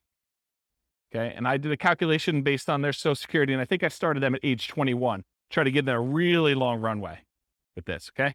Any net cash flow from rentals. So if they're buying rentals in these scenarios, then the cash flow they have from the rentals after all their expenses counts. And then any money that they have in their bank account that's not being used for down payments or whatever, we're using a 4% safe withdrawal rate for that, and that counts as well. So the three of these things will count to determine whether or not they've achieved financial independence. And I'll tell you what month they achieved that minimum target monthly income in retirement to be financially independent. Does that make sense? Did I confuse anyone? All right, cool. All right, so all of these assumptions are changeable if you just copy the scenario to your account. They're married. They're both 21 years old. They've recently graduated from college, and they're working in a technology department of a large healthcare business. Might sound familiar to someone in this room. They have a total of $10,000 saved up. Okay, so they're not starting from zero. They've got 10K. They earn $72,000 a year combined. So $36,000 each. Does anyone have a problem with that number? Do they think it's too low? It's probably low. I'm looking at someone who works in that field. Yeah, it's very low. Okay. So I'm trying to be conservative though, right? Like if I come in here and I use, everyone makes $200,000 a year, people are like, whoa, James, no one makes $200,000 a year. So I get it from either way. So here's how I worked it out though. I said, okay, look, McDonald's is hiring at like $16 an hour for us, right? I mean, I think Qdoba, the burrito place I go to, they have signs on their door. They're hiring like entry level at 15. I was like, 18 seems like a relatively low bar, right? Maybe I'm wrong. Maybe it just seems like crazy, but it doesn't seem that far off. And that's $18 an hour, working 2,000 hours a year, $36,000 a year each is how I got there. Or you could say, look, if they're really as motivated to achieve financial independence as you say they are, then 2,000 hours a year is like part-time work, in my opinion. I mean, there's other people they're going to be offended by that, right? I'm going to get hate mail, like, oh, I can't work more than $2,000 a year. I mean, 2,000 hours, that's like the first 6 months of the year for me.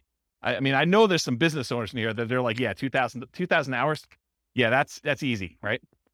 But I'm going to get hate mail, I'm sure. But I use 2,000 times $18 an hour to get $36,000 a year for each one. I think that's a reasonable number for a lot of folks. And so I'll try to use these same assumptions across all the different strategies to compare them.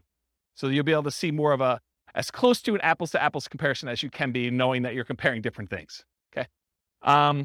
This may be hard for you guys to believe. They're saving $1,000 a month before they buy any houses. Okay. So between the two of them, they're saving $12,000 a year on a $72,000 income. That's pretty aggressive, but they're motivated to achieve financial independence.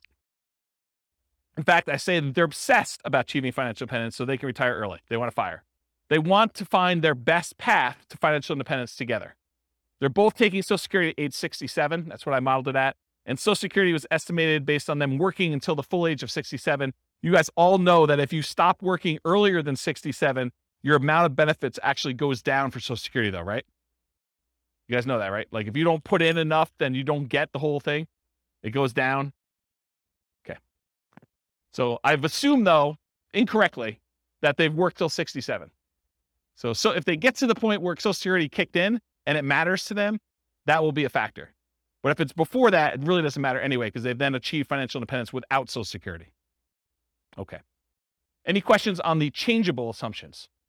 Because you can go in and change these. You're like, hey, look, 72,000 a year is crazy, James. I don't know where you got the number from.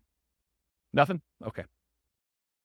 This is the worksheet you have, the loan types. I'm just pointing out that when they do the 15% down loan, I'm using 6.75%. That's what I got yesterday when I called my lender as the interest rate for a 15% down loan.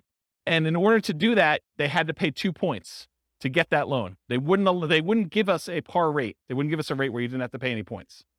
Okay. And if you're doing 20% down, it's 6.625. There's 2 points for that as well, but there's no PMI. And then if you put 25% down, it's 6.5%. That's par. There's no points required in order to get that rate, and there's no PMI on that one. Okay, so that's the interest rates I'm going to use. If they were, when we cover Nomad next week, we'll be looking at these conventional loans, and you'll see the interest rates for those, what they are. For example, putting 5% down is 5.5% versus 6.75 or 6.625 or 6.5. This is why putting only 5% down starts to look attractive, is the interest rate's so much better. We'll cover that. We do Nomad. Any questions on this before I go on next slide? Okay, cool. More changeable assumptions. I modeled this out for 60 years. So if for some reason they don't achieve financial independence, it's possible they achieve it after 60 years. Okay, so 720 months, 60 years. So they'll be 81 at the end of this modeling. Based on their income, I think I looked it up. It should be about a 17.85% effective income tax rate. That's what I've estimated it to be. I'm assuming a 3% inflation rate over a very long period of time, guys. 3% is reasonable. I know we've seen crazy numbers recently, but look out long time in history. 3% seems right about there.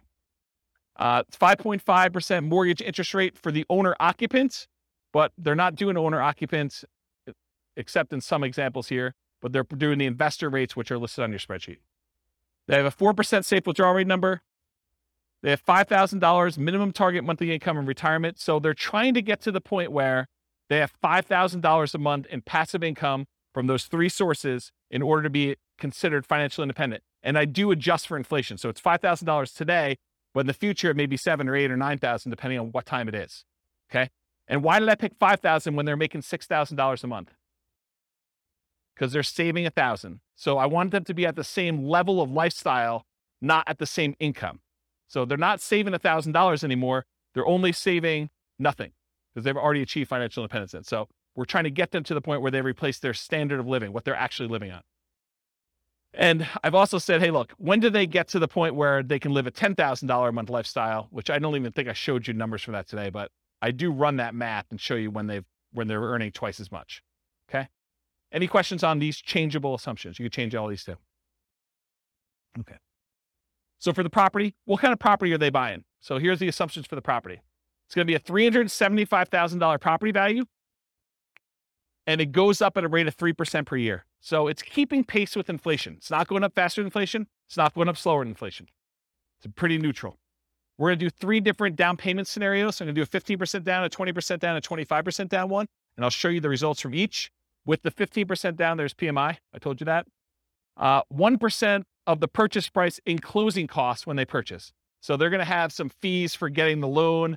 In addition to that, for the 15% down and the 20% down loans, there are 2 additional points in order to get the loan. You have to wait. Is that something that's common? What's that? The 15% down? There's a 15% down non-owner occupant program. No, but points. Is that common? No, it was unusual because we couldn't get them to quote us something at par rate. So they're saying, look, we're not even going to offer that. If you want to get this rate, you got to pay at least 2 points in order to get it. So it's just a kind of condition of our normal market right now. And you may be able to go to another lender where they'll say, it's not 6.75 or whatever it is. It's 7%, but it's par. They may come back and say that to you. And so each lender's a little bit different. This is one lender I called. There was a lender that I talked to told me that between 25% down and 15% down, there was only a quarter of an interest rate change. Yeah, it definitely is in that range. Okay. Sometimes it's more than that. Sometimes it's less. Okay. And then also, is there an equation to figure out upfront PMI? Like no.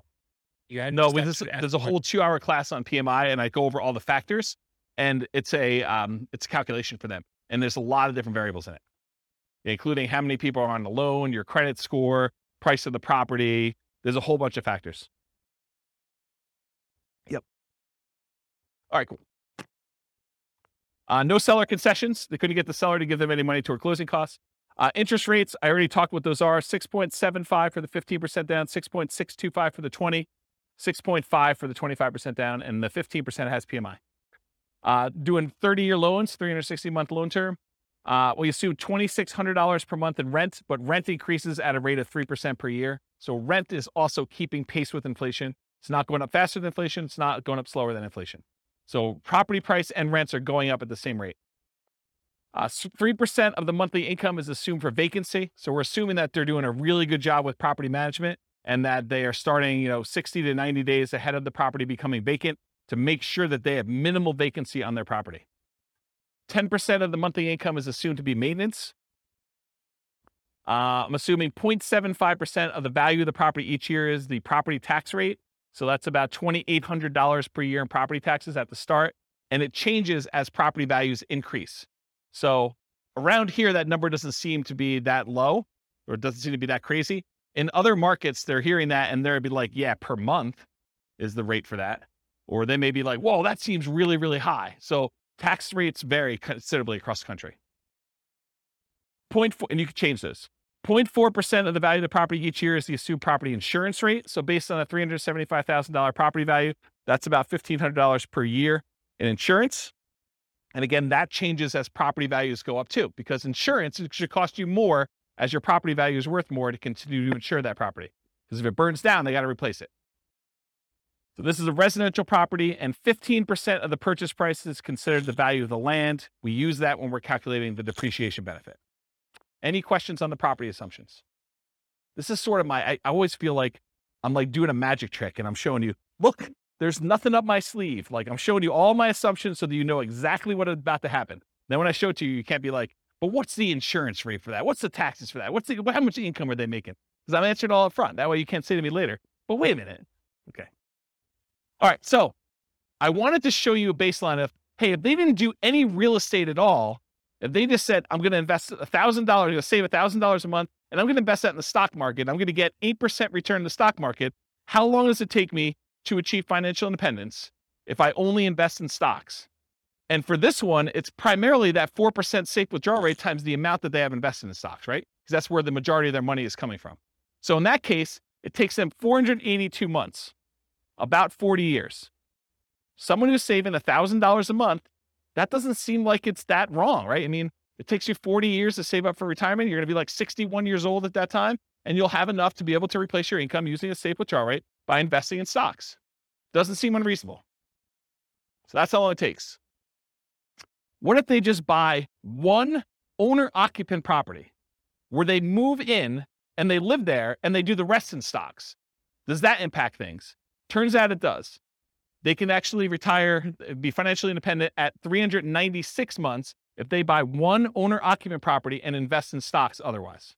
So considerably faster. What is that, 86 months? What is that? How many years is that? 7 years? Okay. Now at this point, we've kind of taken it back. They have not opted to buy the owner-occupant property anymore. They're only going to buy rentals. They're going to continue to live in a rental themselves, and they're going to buy up to 10 20% down payment rentals. If they buy 10 20% down rentals, they live in a property that they're not buying a property to live in. They're just staying in the property that they're renting in and continue to pay whatever rent increases there are. It takes them 370 months buying 20% down rental properties in order to achieve financial independence this way. If they buy 10, 25% down rental properties, so they're putting more down, they're waiting longer in order to have the down payments, and they're delaying buying the properties, but when they buy them, they have slightly better cash flow because they put more down, they have a little bit better interest rate, they have to pay a little bit less in points, and they put more down, so they're borrowing less, so their monthly payment is lower. So they have the benefits of additional cash flow. That means that they can actually achieve financial independence in 346 months if they do it that way. Just something else to point out too. When you do the 20% down loan, and there's 2 points in order to get that loan, isn't that sort of like a 22% down loan? That's closer to that 25% down than you might have thought, right? Because it's not 20% down now, it's 20% plus 2 points. So it's really a 22% down loan in order to get that loan. Where the 25, you have no points. So it's really 22 compared to 25. So it's closer than you'd think. Right? You have a microphone? I guess it'd be on the amount that you're taking out the loan, 25% on purchase price, but that's right. It's a cost for one of them, and the other one you're actually getting even more benefit by putting more down. right. So it might be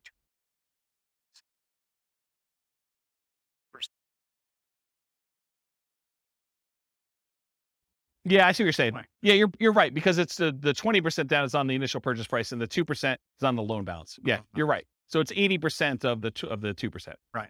So 1.6. splitting hairs, but No, you're right. That's a good point. Okay, note to self. Steve not invited to next meeting. No, he's all good. Okay, cool. So we did that 25% down there. What if they do 15% down? It actually goes up. It matches what they did with the 20% down at 370 months. So it's actually slower for them to do 15% down than it is for them to do 25% down. but it's the same as if they did the 20% down. Okay? To rent or buy. So right now, this couple is living in a place that costs $1,800 a month. Remember, the rent on the property that they're buying is $2,600 a month. So they're living in a lower quality house or getting an amazing deal from somebody. But if they were to buy the property, their expenses would increase quite a bit. In fact, it would go about $600 a month higher in their cost to buy that property. So instead of saving $1,000 a month, if they keep renting where they are, they would only be saving $420 a month when they buy a property to live in. So by buying a property to live in, yeah, they have a little bit higher standard of living, a little bit nicer house that they're living in, but they're also saving considerably less, which is going to impact their speed at which they can acquire properties. So should they rent or buy? Well, what if they owner-occupy, buy one property to live in, then they start doing their 20% down payment rentals? Well, if they do that, it takes them 394 months to achieve financial independence. Before, if they didn't owner-occupy, they were able to do it with 20% down rentals at 370 months. So it takes them 2 years longer if they decide to owner-occupy and live in a little bit nicer property to achieve financial independence. What if they do 25% down? In that case, it takes the same exact amount of time, 394 months. That's if them buying a property to live in and then saving up to do 25% down payments to do that.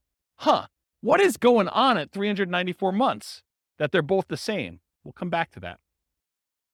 And then finally, if they do 15% down, it's still 394 months. Why are they all the same? Does anyone know why they're all the same? If you're going to owner occupy a property, but then you're going to buy 20% down, 25% down, or 15% down properties, why are they all the same 394 months to achieve financial independence? It's not that they all get paid off. It's that their owner-occupant property, they bought it not immediately because they didn't have enough for a down payment, so it took them a little while to save, but their owner-occupant property gets paid off at that point. And when you actually have your owner-occupant property paid off, you no longer need $5,000 a month to maintain that same standard of living. You actually are $5,000 a month, whatever that mortgage payment was, less. So your target to be able to achieve financial independence now drops. You no longer have to be able to afford that mortgage payment. You still need taxes and insurance, but not the principal and interest part. So that happens at month 394, because now they no longer have a principal and interest part of their mortgage payment. So the threshold for them to be qualified for financial independence is now lower. So they achieve it. Does that make sense? Okay. So why are they similar? Paying off your primary residence reduces the amount you need to qualify as financially independent. These are all right around when they pay off their primary mortgage, including the one where they bought one owner-occupant property and they had stocks, because that also lowers the threshold then too. Okay? Any questions on this? Sweet. So changeable short-term rental assumptions. And I talked a little bit about this. Rents are going to be higher, but fees and expenses on rents will be significantly higher as well. Overall, I've assumed that the net after all the additional expenses will be 25% higher. So in this case, instead of $2,600 a month, I'm assuming you're netting $3,150 per month in rent. But I also added some more to maintenance. My thinking was, hey, look, if you've got a property and you've got a lot of turnover and people are living there and actively being in there, you're probably having a little bit more wear on a property than having a tenant living there for a year and having just regular turnover, or a year or more. Okay. So I assume that maintenance went from 10%, which is $260 a month, because it's 10% of the $2,600, bless you, or 20% of the $3,150, which is $630 per month. So now this has increased quite a bit. And so when you have both a 25% increase, but then this is increased by whatever that is, almost $400, it means a very modest increase in cash flow. So here's cash flow at year 10. When you had it with the short-term rentals, you're doing about $220. I'm sorry, you're doing $467 a month with the short-term rental and $220 a month if you were just doing the long-term rental. So you're still doing more cash flow, but it's not quite as significant as you might have thought. And I may be completely underplaying this, where you may say, but James, I'm really doing twice as much in rent, and my maintenance is closer to 20%, or maybe it's 25 or whatever it is, but doing twice as much in rent, my number is going to be much, much better. Yeah, that's why all these assumptions are changeable. Go load it up and change the assumption and rerun it and see what your number is. But based on this, I wanted to show you what the impact of achieving financial independence is, even with just this modest increase. Okay? So now doing the short-term rental with 20% down, they achieve financial independence in month 298. It's significantly shorter than all the other options we've considered so far. So getting that extra rent matters. And then 25% down, it's 285 months, which is even shorter. And putting 15% down, it actually is the same as if you bought 20% down rentals. Okay? So it does increase it. The best one is doing 25% down for short-term rentals. And then what if you owner occupy and then do short-term rentals? Those are all right here. Buy one owner occupant, then short-term rental, 20%, 25 and 15%. So it bumps it back up to 346 months for the 20%, 334 months for the 25% down, and 345 months for the 15% down. So it's sort of what you'd expect. Any questions on that? That's it. I will stick around for questions. I got applause, right? Any questions on any of that?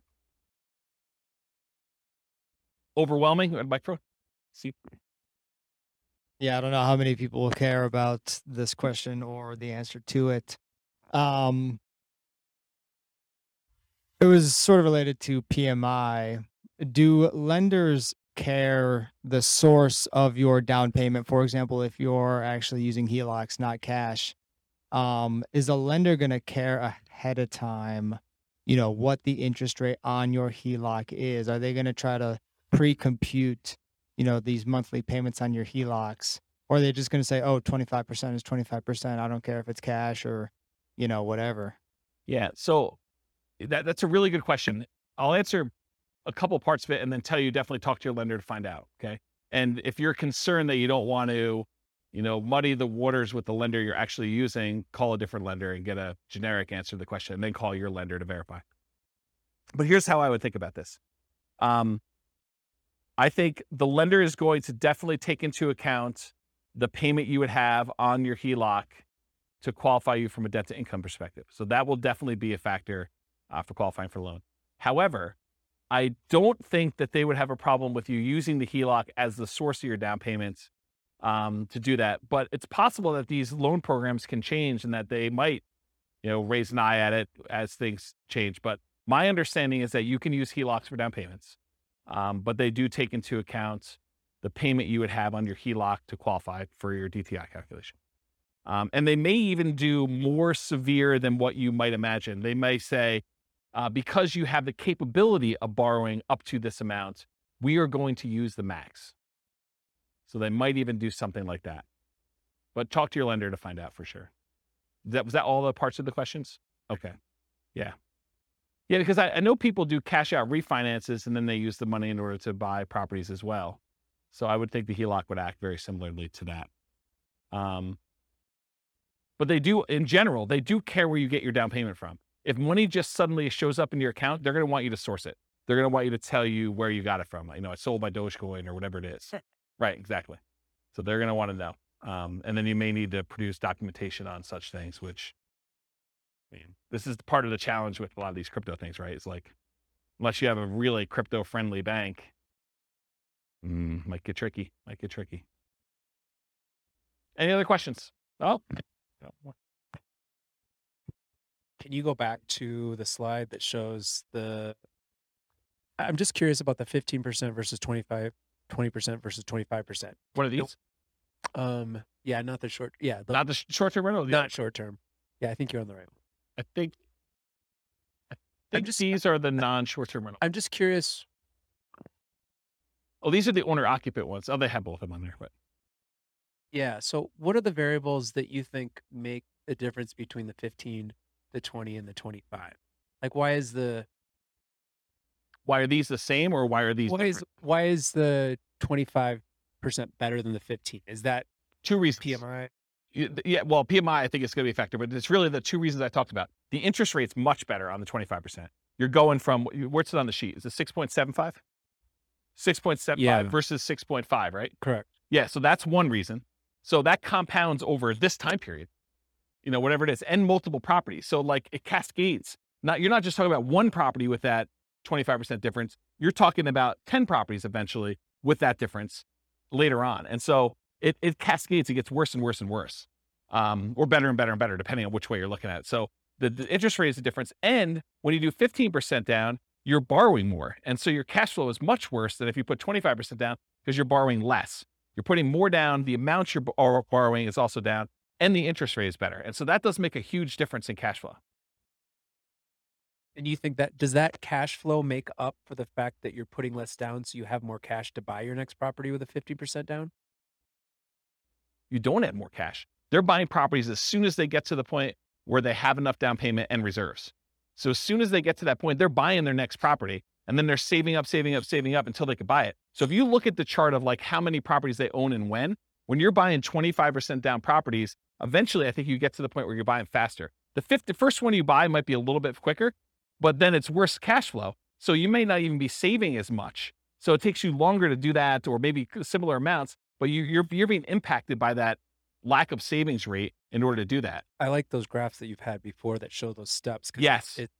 Really... And if you go pull up on the models, you'll be able to look at all those. The complaint I sometimes get is, James, you show me 300 charts. No. Right. Yes. It is the complaint I get, which, I mean, I like charts and I like showing the charts so I can show you all this stuff. But sometimes when we don't have that chart, like I've occasionally even said to people in the room, this chart, I'm not even gonna talk about unless someone challenges me, because I want to be able to show you this as to like how I got to where we are. And so it's sort of like, it's like ammunition for arguments in class. But, today I tried to keep it simple and simplified it. So one other thing I'll add. So this exact person, have you been listening to the new Real Estate Financial Planner podcast where I go and I do like Andrea and her story and do that? Well, I'm doing this person through a large number of different scenarios. I'm going to take this storyline. And so I'll do individual episodes on each one of these scenarios. And so you'll be able to see a lot more detail too that way. It's using these interest rates all the way through? Yep. Okay. Yeah. I'm going to try to do like one story arc where we don't change anything. But then in the advanced versions of it, I'm using variable interest rates and variable appreciation rates and variable rent appreciation rates and variable inflation rates. And one more variable thing, but there's like 5 things that are variable to show you and then I'm going to run it 1,000 times to show you what the range of expectations are. They may be financially independent anywhere between month 274, where it's 1 time out of 1,000, all the way up to month 495. I'm just making up these numbers. And that's 1 time out of 1,000. And the majority of them are in this range of here to here. And I'll be able to show you that in advance. And those are based on historical data, like the variable rates, No, they're variable. So like instead of doing an interest rate of 6.5, I'll say, look, it's 6.5 month 1, but there's a chance it could go up to 6.25 the next month, or it could go down to 6.375. And so there's just a probability distribution. And so sometimes, one run out of 1,000, maybe it actually ticks down. But another time it might actually tick up where they go to 7 or 8 or 9 as you're buying more properties. But it changes every month so that when you finally do buy a property, the interest rate may be much different than what it is today, but it's doing a change each month to see like where it moves. And over a large enough sample size, and I don't even know if 1,000 is truly large enough, but it gives you a decent range of like what the values might be. And you could see like, hey, interest rates has a major factor here. And so if interest rates go up, this looks much worse for them. If interest rates go way down, this looks amazing for them. And so you can now see some of those things happening with interest rates, with rent appreciation rates, because what happens if the market softens and they're getting better deals as they're acquiring, and then it turns around and they go up? What happens if prices go up when they're buying, and then it starts taking off when they, kind of get to the point where they have 10? All of those things can happen in those runs as well. And it combines with rent appreciation and price appreciation and interest rates and inflation rate. And the stock market rate of return is also random. So those are the 5. Does that help? I'm just picturing in my mind, like, what if at year 7 interest rates go down and you refinance? And like, how would that, that's what's awesome about my software, is that I could say, if interest rates drop below a certain thing, refinance and ratchet it down. And then how does that improve? That could be part of the algorithm for doing the testing. This That is would be lit- really, yeah, that'd be really interesting to see like how 15 and 25 changes, and if 15 shoots farther ahead based on a 5-year refinance to the same interest rate or something. This is literally why I wrote that software, because I had those same questions, right? About my own personal stuff. I'm like, look, I'm on this plan. What happens if? And then my mind just goes crazy. What happens if stock market tanks? What happens if there's a real estate market correction again? What happens if prices go out of control up, or prices kind of stabilize, or prices go down and I'm able to acquire more properties? Like, what do all these differences mean to me? And how does it impact my ability to be resilient in retirement? Or, during my acquisition phase of kind of getting to that point, like, what happens there? This is literally why I wrote all this stuff. But those are the types of questions. Yeah. So that's it. Okay, cool. That's it. All I got for you guys. Thanks. Stick around for questions. That's all I got for you.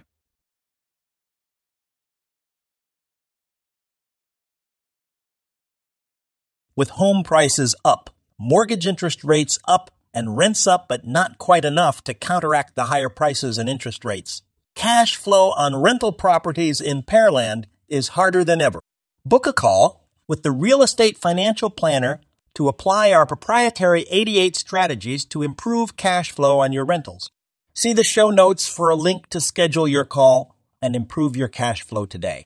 If you're a real estate agent, lender, or professional in Pearland that wants to help our real estate investor listeners, consider reaching out to learn about collaboration opportunities with this podcast. We'd love to add more value to our listeners by having you assist our investors buy, sell, and finance their real estate investments. See the show notes to schedule a call to discuss collaboration opportunities.